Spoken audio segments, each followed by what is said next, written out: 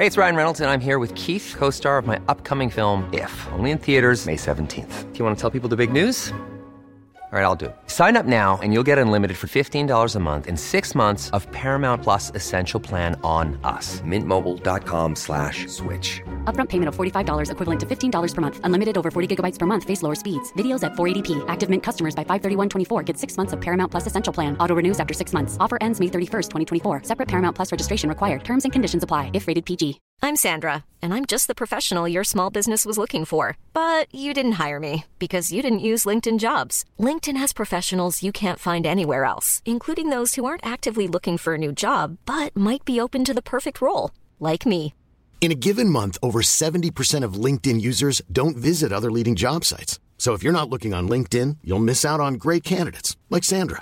Start hiring professionals like a professional. Post your free job on linkedin.com/people today.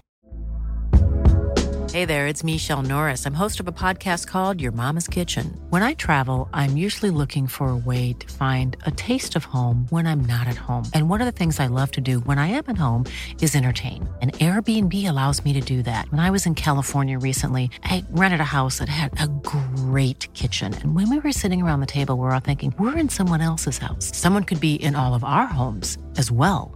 If you have a home, but you're not always at home, you have an Airbnb. Your home might be worth more than you think. Find out how much at airbnb.com/host. In hindsight, I think I came across a complete lunatic. I was like waving my hands. I was like, I just love history so much. Oxford is undeniably really difficult. We have a lot of essays to write. I think we've written 54 this year.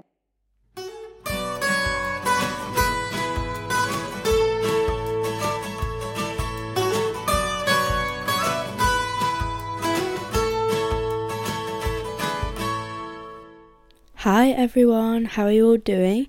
I hope you're enjoying your summer. Today I am joined with my friend Hannah Porter. Hannah, would you like to say hello? Hi everyone.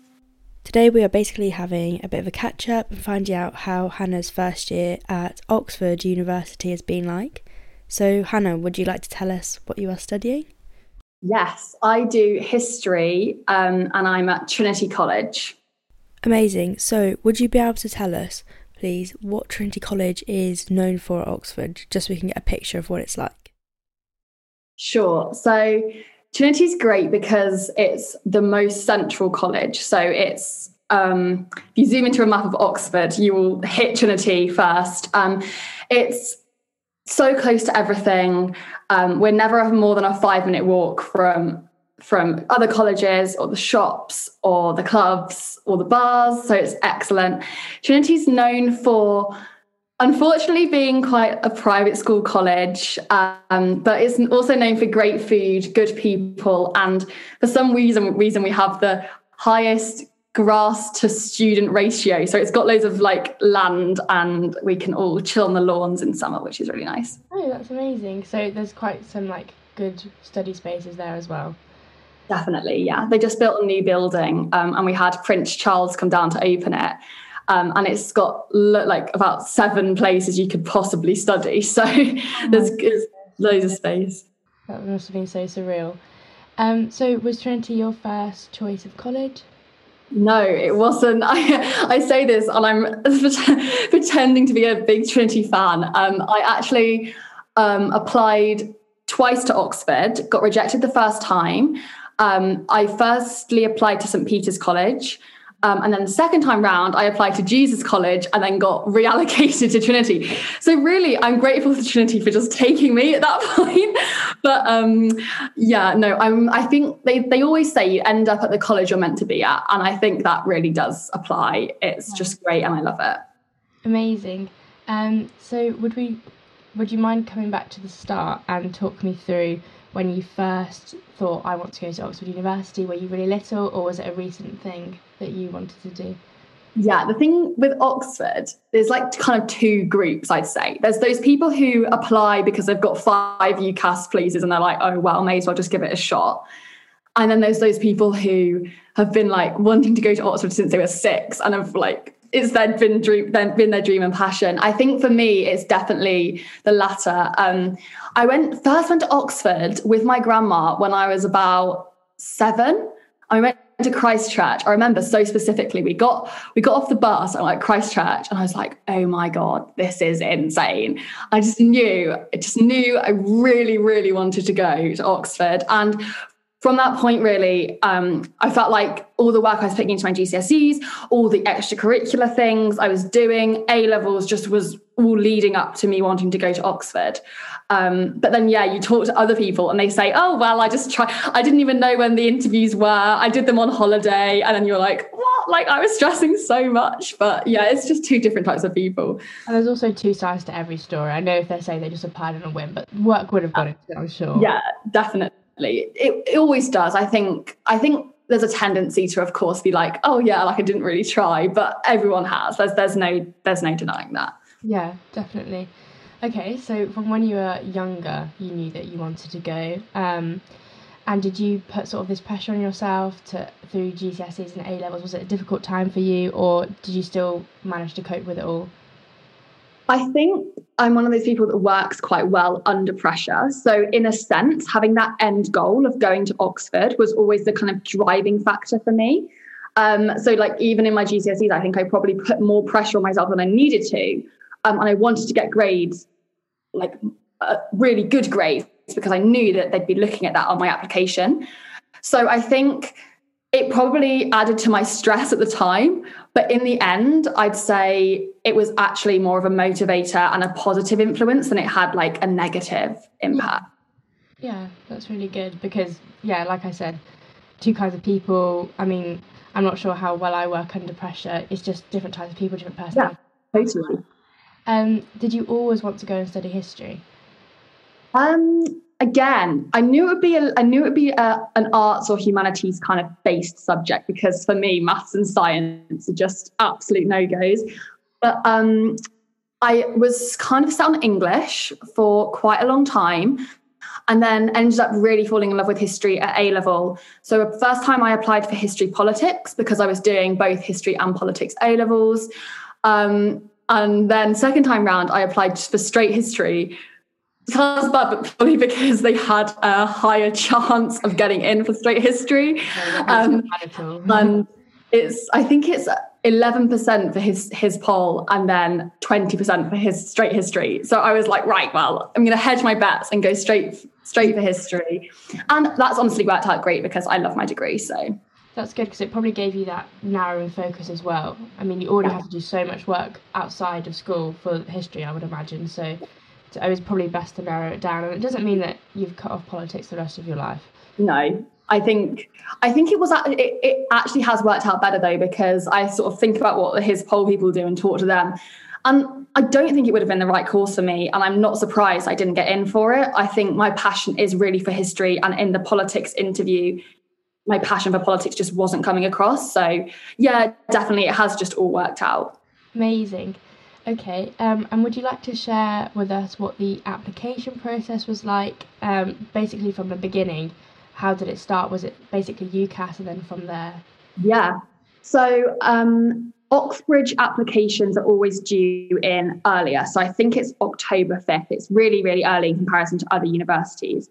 So I guess from summer of year 12 going into year 13, I was thinking about my personal statement, reading books for that. And then we submitted personal statements. You have to do a test for history. It's called the History Aptitude Test, but every Oxford degree has a test that you have to do to get in for it. So I did the History Aptitude Test. I also had to submit an essay, and then they look at that with your references and your predicted grades, decide whether you can go to interview. Fortunately, first time and second time round, I did get selected for interview. I went down, this was pre-COVID, so I did go down to Oxford for 5 days. It was early December, my interview process. I found that really stressful. Yeah. I'm not gonna lie. That was probably, I don't want to say a negative experience, but I just felt so stressed and under pressure the whole time. I'd never sort of been to Oxford for an extended period. I'd never been to St. Peter's, so I was kind of thrown in. My parents weren't there, obviously, but I didn't even know where the library was or where the canteen was. And so you're kind of, as well as the interview process and all the work for that, you're kind of in a new city, in a new place, don't know where you're getting your food from, don't know where you're going to be able to do your work, don't know where your room is, don't know where the interview rooms are. So I found it quite overwhelming. And I think that probably played into sort of my stress in the interview, because I think I came across quite nervous, but the whole time I was there, I was quite on edge. And then I did get rejected. You find out early January. It was okay. I mean, I found it hard, but I think there were lots of us actually from our school in the same boat, which made it better because you weren't sort of the only one to get rejected. It was kind of like at least we all tried. We'd all been through the grueling process and we all come out and it had been a disappointing response, but I picked myself up from that, knew almost immediately I wanted to reapply. So ended up taking a gap year. And so from the whole from, I guess, March of COVID until October when applications opened, I really sort of used the lockdown time to sort of focus on Oxford again. I knew this time what I wanted to do. I was going for straight history and I knew what the application process was. So I knew that I'd have to read a certain type of book. I knew that I'd have to be able to talk about a certain type of history. And so I really, really prepped myself. It was honestly my probably one true focus at that time. I was doing sort of MOOCs. I was doing sort of online courses, loads of reading. I ended up producing, I'd say, a better personal statement, and one that I think reflected my passions for history more, and that I could talk about more, which was the really important thing. And then, so I did my personal statement again. I did so much prep for the test. I think I did every single practice paper about 3 times and grilled the mark scheme. I had really good support from school, even though I'd already left. They were helping me through that almost every week. Again, submitted another essay. Again, got taken to interview, but this time it was online, which personally worked so much better. I was in the comfort of my own home and I wasn't... I knew that I could have breakfast and chill and then pet my dogs and then go to interview. It wasn't as overwhelming an experience. I had 2 interviews. I had one at Jesus, which was the college I'd applied to. I'd say that went sort of mediocre. I'd come out feeling a bit like I could have said more, but feeling it was all right. And then I had another email about 3 days later saying, we would like to take you to interview at Trinity College. So it was on Zoom. So I think the next day it was at midday, put a little jacket on and sort of sat on Zoom. And that interview, I don't want to sound sort of big-headed, but it was one of those things where I kind of at that point thought, that went really well. Genuinely just the questions that I knew the answers to came up. I felt like I really demonstrated my passion for history. The tutors were lovely. I felt really comfortable. And I honestly just said to myself, if I haven't got in now, I've put everything into this. The interview has gone as well as I think it possibly could. I think I stand quite a good chance of getting in, but if I don't, I know that I've given it my all. And then I found out again, so a year after I got rejected, same day, found out that I got in. Probably just the most surreal moment of my life. I was just crying. So nerve-wracking opening that email, because obviously I'd got rejected the first time, so I kind of knew what the vibe would be. And it the first words were we're delighted to offer you place at Trinity. And I was just screaming, and it was just so emotions there, something that you've worked so hard for. Yeah, so I didn't know that I would have the Trinity interview.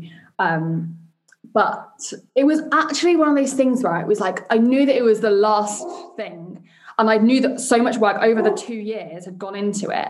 And I was just thinking, this is it. This is the final hurdle. Just give it everything you've got. And I came across, in hindsight, I think I came across a complete lunatic. I was waving my hands. I was I just love history so much.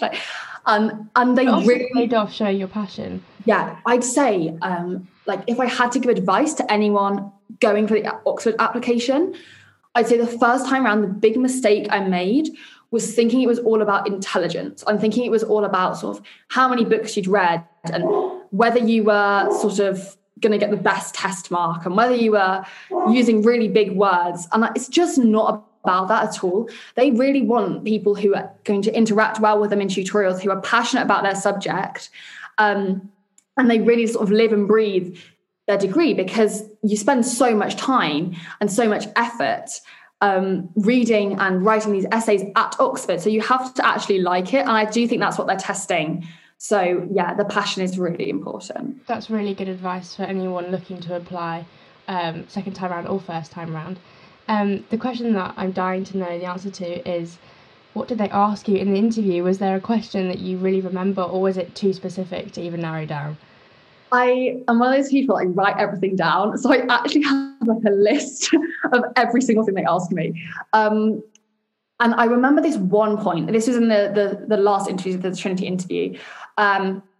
They asked me about historiography, which is sort of the whole debate around whether we can really know what happened in the past. And, you know, is there any point in studying history? Because ultimately, it's all from accounts, and how far can you trust the opinion of someone? And everything is so subjective that you can never actually know the objective truth. So you're studying the past from the point of view of a certain number of people. Is there any point? Is the ultimate question. Basically, questioning the whole history as a whole. Genuinely, like it opened up to the broader arena, and I just find this so interesting. And I was saying, obviously, as a historian, there's going to be a point to studying the degree that I want to do. I think I was just saying, there's a limit to how much we can know, but that doesn't mean it's any less interesting, and it doesn't mean it has any less impact on what we can learn from it and the lessons for the future. But I do specifically remember that sort of topic being brought up, and really enjoying talking about that. Wow, thank you for sharing that, because it's just one of those things, everyone's like, the interview, you absolutely got no idea what they're going to ask you. They're going to throw so many curveballs at you. Yeah, totally. So to hear what actually happened there is really interesting. So I'd like to press pause on talking about the past now and basically ask you about what your first year has been like. I mean, did your expectations match up with the reality of how this year has gone, or has it completely changed what you thought it was going to be like? Yeah. I think my expectations, I was really concerned. After I got in, I was still in my gap year, I was working, and I really, really enjoyed doing that. I kind of got really comfortable, going to work Monday to Friday, sort of having the weekends off. And that kind of just became my life for a while. So then again, the upheaval of, everything's changing again. I was really nervous. And I was also concerned that I'd been a reject and then I'd been accepted. So I was concerned that I was like, have I sort of tricked the system? And I've now been sort of let in because they just feel sorry for me because I just had to reapply. And then we got given this reading list. And I was thinking, oh my goodness, it's just got about 50 books on. And they sent it to us about 2 weeks before we started. And I was like, I don't know. I was just thinking, God, I'm just so out of my depth here. But arrived immediately, sort of calmed my nerves. Everyone was much nicer than I thought they were going to be. I thought it was going to be really competitive, and it was going to be like, who are you? What did you get in your A-levels? What? It was so relaxed, and I think everyone had that anxiety and that sort of anticipation. But we are all sort of in it together, because Oxford is undeniably really difficult. I knew it would be. It's Oxford. It was going to be hard. And it is hard. Like, we have a lot of essays to write. I think we've written 54 this year. Yeah. And they're 2,000 to 2,500 word essays, fully cited. You're reading 8 books, 10 articles at least, going into every essay. And at first, it's so overwhelming. It's definitely. Compared to A-level, where it's all laid out for you in a curriculum. Literally. And they would give you the source. So like, my history teacher would be like, okay, so this is an entire book, but the best thing to read is these 3 pages. And you're like, great, off we go. Instead, I think it's usually a double-sided list of books with an essay title at the top. And they say, see you in 4 days. And so you have 4 days to read the books you think are appropriate and then write the essay. And then you go into the tutorial and discuss everything you've learned. But the thing is, you get used to it. This is what I've learned. Like, my first term was overwhelming. And I think I spent the whole 8 weeks feeling the pressure, feeling a bit overwhelmed, a bit nervous still. I was sort of not really doing what I needed to do. But then I took the holiday to sort of reflect on what went well, and then applied that. And my second 2 terms have been much better. My work quality has been massively improved, and I'm sort of having more free time to sort of not do work, which is really nice as well. That's what I want to ask you about, sort of work-life balance. I mean, it sounds like now it's been a bit easier to manage, but have you had time to sort of get involved in Oxford societies at all? Yeah, so I've definitely got my work-life balance to a place where I'm really happy, a place that I'm really happy about. I do a society called OxWib, which is Oxford Women in Business, and I'm a director for them. I'm also involved in, it's the oldest student-run magazine in the UK. It's called the ISIS magazine, and I'm a director for them this term. And then, I also do ENTS, which is of my passion. I absolutely love ENTS. It means, basically, everyone asks me, they're like, what is ENTS? ENTS is basically social sec, and that's what like other unis would say, but we call it entertainments rep, so it shortens out to ENTS rep. It is so fun, and I just love it so much. I get to organise massive parties. We usually do about 4 a term, and we get given money from the college, and we get everyone together and we give it a theme, and everyone dresses up, and then we'll buy loads of booze and we just give everyone booze, and then we just go out and dance all night, and it is the best job, and I love it so much. And to enjoy the events as well as organising all of them. Yeah, definitely. I'm always on sort of a like ticket admission, so I'll be there for an hour or 2 letting people in, but I just love speaking to everyone anyway, so it's not really sort of a chore. And then we all dance, and it's really fun. Oh, that sounds amazing. And in terms of like getting to know people, has being ENTS helped you meet new people, or has it been quite easy, with people in your accommodation? What's your accommodation like? Yeah. So I guess what I'm actually surprised about with Oxford is almost how, I guess, the colleges, in a way, can become your only, if you're not careful, they can become your only point of contact, because you have a library there, you have a canteen there, you have your room with a desk, you have everything you need on site. There's no reason really to ever leave if you're not careful. And it's like a mini university, and there's only sort of 90 people in our year. You can become very comfortable just chilling with your friends from college, which is great. But I think there are so many colleges and so many people that it's really nice to mix. ENTS has definitely helped me with that, because we'll do sort of joint BOPs where we'll have 2 colleges come together. And obviously I'll have to like talk to the other ENTS reps, which is nice.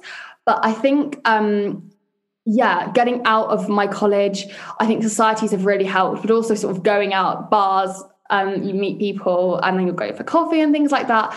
I think, I think you have to make more of an effort to meet people from other colleges. But once you do, it's really rewarding.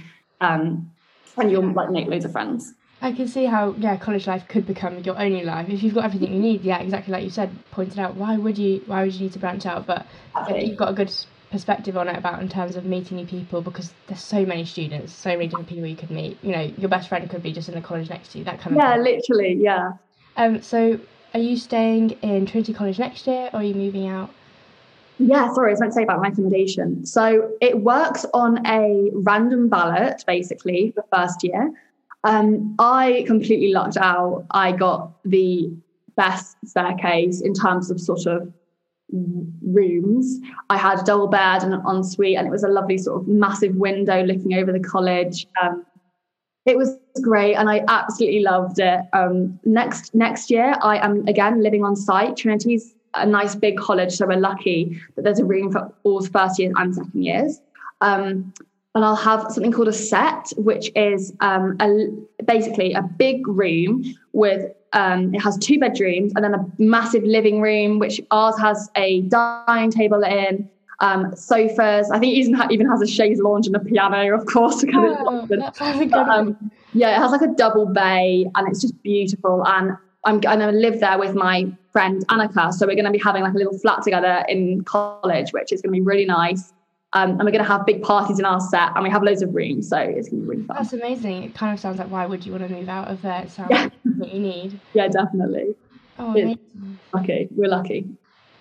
So do you feel like you've clicked with some people? I think a lot of people would want to know, the expectation of Oxford is there's maybe a clique for sort of the best private schools in England and they stay together and it's hard to sort of find your people, but have you found that it's maybe not like that? I would say that there's still changes that need to be made to Oxford, unquestionably, to be honest. I think Trinity's not the best example and they do have a lot of private school intake. I think too much, but that's my opinion. And I think there's a tendency with schools like Westminster, Eton, for people to gravitate towards their old school friends, which is normal. And of course, that's fine. Cool. But it does form, I think, cliques. I haven't experienced any at my college, but I am aware that other colleges like sort of do have some. Again, it's not sort of, it's not like they won't talk to anyone else. I have friends that have been to Westminster. I was actually like college married to someone who went to Westminster. And he's so lovely. And I think the world of him. I think there's just sort of progress that needs to be made in terms of sort of inclusivity from state schools. And I think as well, sort of merging in sort of freshers, I think could be probably done better, because I think there's a wide variety of backgrounds coming into Oxford. And I think there is that already pre-existing sort of expectation that a lot of people are private school. And I think that could be quite intimidating when you, if you're not from a private school. I completely understand that. And if you arrive without any of your other school friends there with you. Yeah, definitely, yeah. Okay, thank you for talking to us about that. Would you like to tell us sort of if you've got any goals for second year, if you'd like that to be a bit different to first year? What kind of do you see yourself doing this time next year? This time next year, I'm going to be definitely reading lots for my dissertation. So, but I have some goals for second year. I really want to keep progressing through Oxweb because they're just such a great society and just love them. I would really, really love to be president one day. So we'll see sort of this time next year how far I've got with that. Again, unfortunately, my ENTS sort of reign comes to an end in December. So I won't be ENTS rep anymore. But I definitely want to still keep supporting the next ENTS reps to keep sort of the great box going and really making sure everyone still has a good time. And then, I think goals for second year to keep developing my style of writing. It's improved so much, but there's definitely still room to improve. And I think find what I want to do my dissertation on, because I've had some ideas, but I need to sort of hone them. I mean, you've still got a while to go, but it's just a big one because obviously it's so broad and you can do it on absolutely anything. And I'm sure as passionate as you are, you'd want to do it on many different things. Yeah, definitely. Also, do you have any maybe long-term goals in mind? Would you like to do a master's, or is there a career you'd like to follow through into? Have you got any long-term plans? Yeah, I mean, at the moment, I'm sort of focusing on I'm thinking about life after Oxford, I guess. I mean, I'm surprised how quickly first year's gone. It's kind of crept up on me, and we ended at Trinity Ball on sort of the last day, and I thought, oh my god, I'm not a fresher anymore, and that's just gone so quickly. So I know that second and third year are going to go that quick as well. So I am definitely thinking about it at the moment. I'm definitely interested in doing a master's. I think potentially in America. I've always had a dream of going to Harvard. I don't know if it will work out, but we'll see. I think America would be great for a year. I'd love to experience that and study over there. And then after that, I think it's going to be either journalism or consulting for me. I've went on a trip down to sort of Boston Consulting Group in London, and I've never considered consulting before, but then they definitely sort of opened my eyes to that world, and I think it would be a really interesting career path. So that's kind of what I'm thinking of at the moment. I mean, from knowing you, I know you've got the drive, the determination, everything to achieve these goals, and I'm sure if you wanted to go to Harvard, you'd make that happen. So oh, thank you. Oh, bless you. I think these are most of the questions that I wanted to ask you today. Do you have any advice for any future people looking to apply to Oxford, anyone with anxieties about what it will actually be like? Basically, do you think it's worth going? It is worth going to Oxford. There are some times when I'm sat there in the library at midnight and knowing that I've got a lot of work to do, thinking, why am I here? But I know that there's people to support us, that we are all in it together. You look around at midnight and you've got your best friend next to you also working. It's not one of those things where you're alone. The tutors are fantastic. I think, one example is we were in a tutorial and we were doing, I was doing sort of early modern Islam, and it was fascinating. And we were sort of talking about this author, Hugh Kennedy, and my tutor goes, oh, just wait a second, and left the room and literally brings back Hugh Kennedy and like the author of the book, the premier scholar on this matter just walked into our tutorial, and it's literally me and another person, and he's just talking to us. And you just think, this is just insane. And you can't beat it. There are so many opportunities, so much expectation, but I think that drives you to work harder, and I think it drives you to want to do better. And so much support. I think if you're even considering it, go for it, because what have you got to lose? And yeah, I couldn't probably recommend it more, to be honest. Oh my goodness, that must be so surreal when the actual authors walk in. I know, it's mad. It was a mad moment. Oh, amazing. Well, I'm really glad that you've had a great first year, and I'm looking forward to hearing and talking to you after your second year and seeing what that's like. So can't wait to talk. I'm sure so many people would love to know what's going on at Oxford University. So thank you so much for talking with me today, and hopefully see you soon. Thank you so much, Lee. Bye. Bye. Planning for your next trip? Elevate your travel style with Quince. Quince has all the jet-setting essentials you'll want for your next getaway, like European linen, premium luggage options, buttery soft Italian leather bags, and so much more. And is all priced at 50 to 80% less than similar brands. Plus, Quince only works with factories that use safe and ethical manufacturing practices. Pack your bags with high-quality essentials you'll be wearing for vacations to come with Quince. Go to quince.com/pack for free shipping and 365-day returns.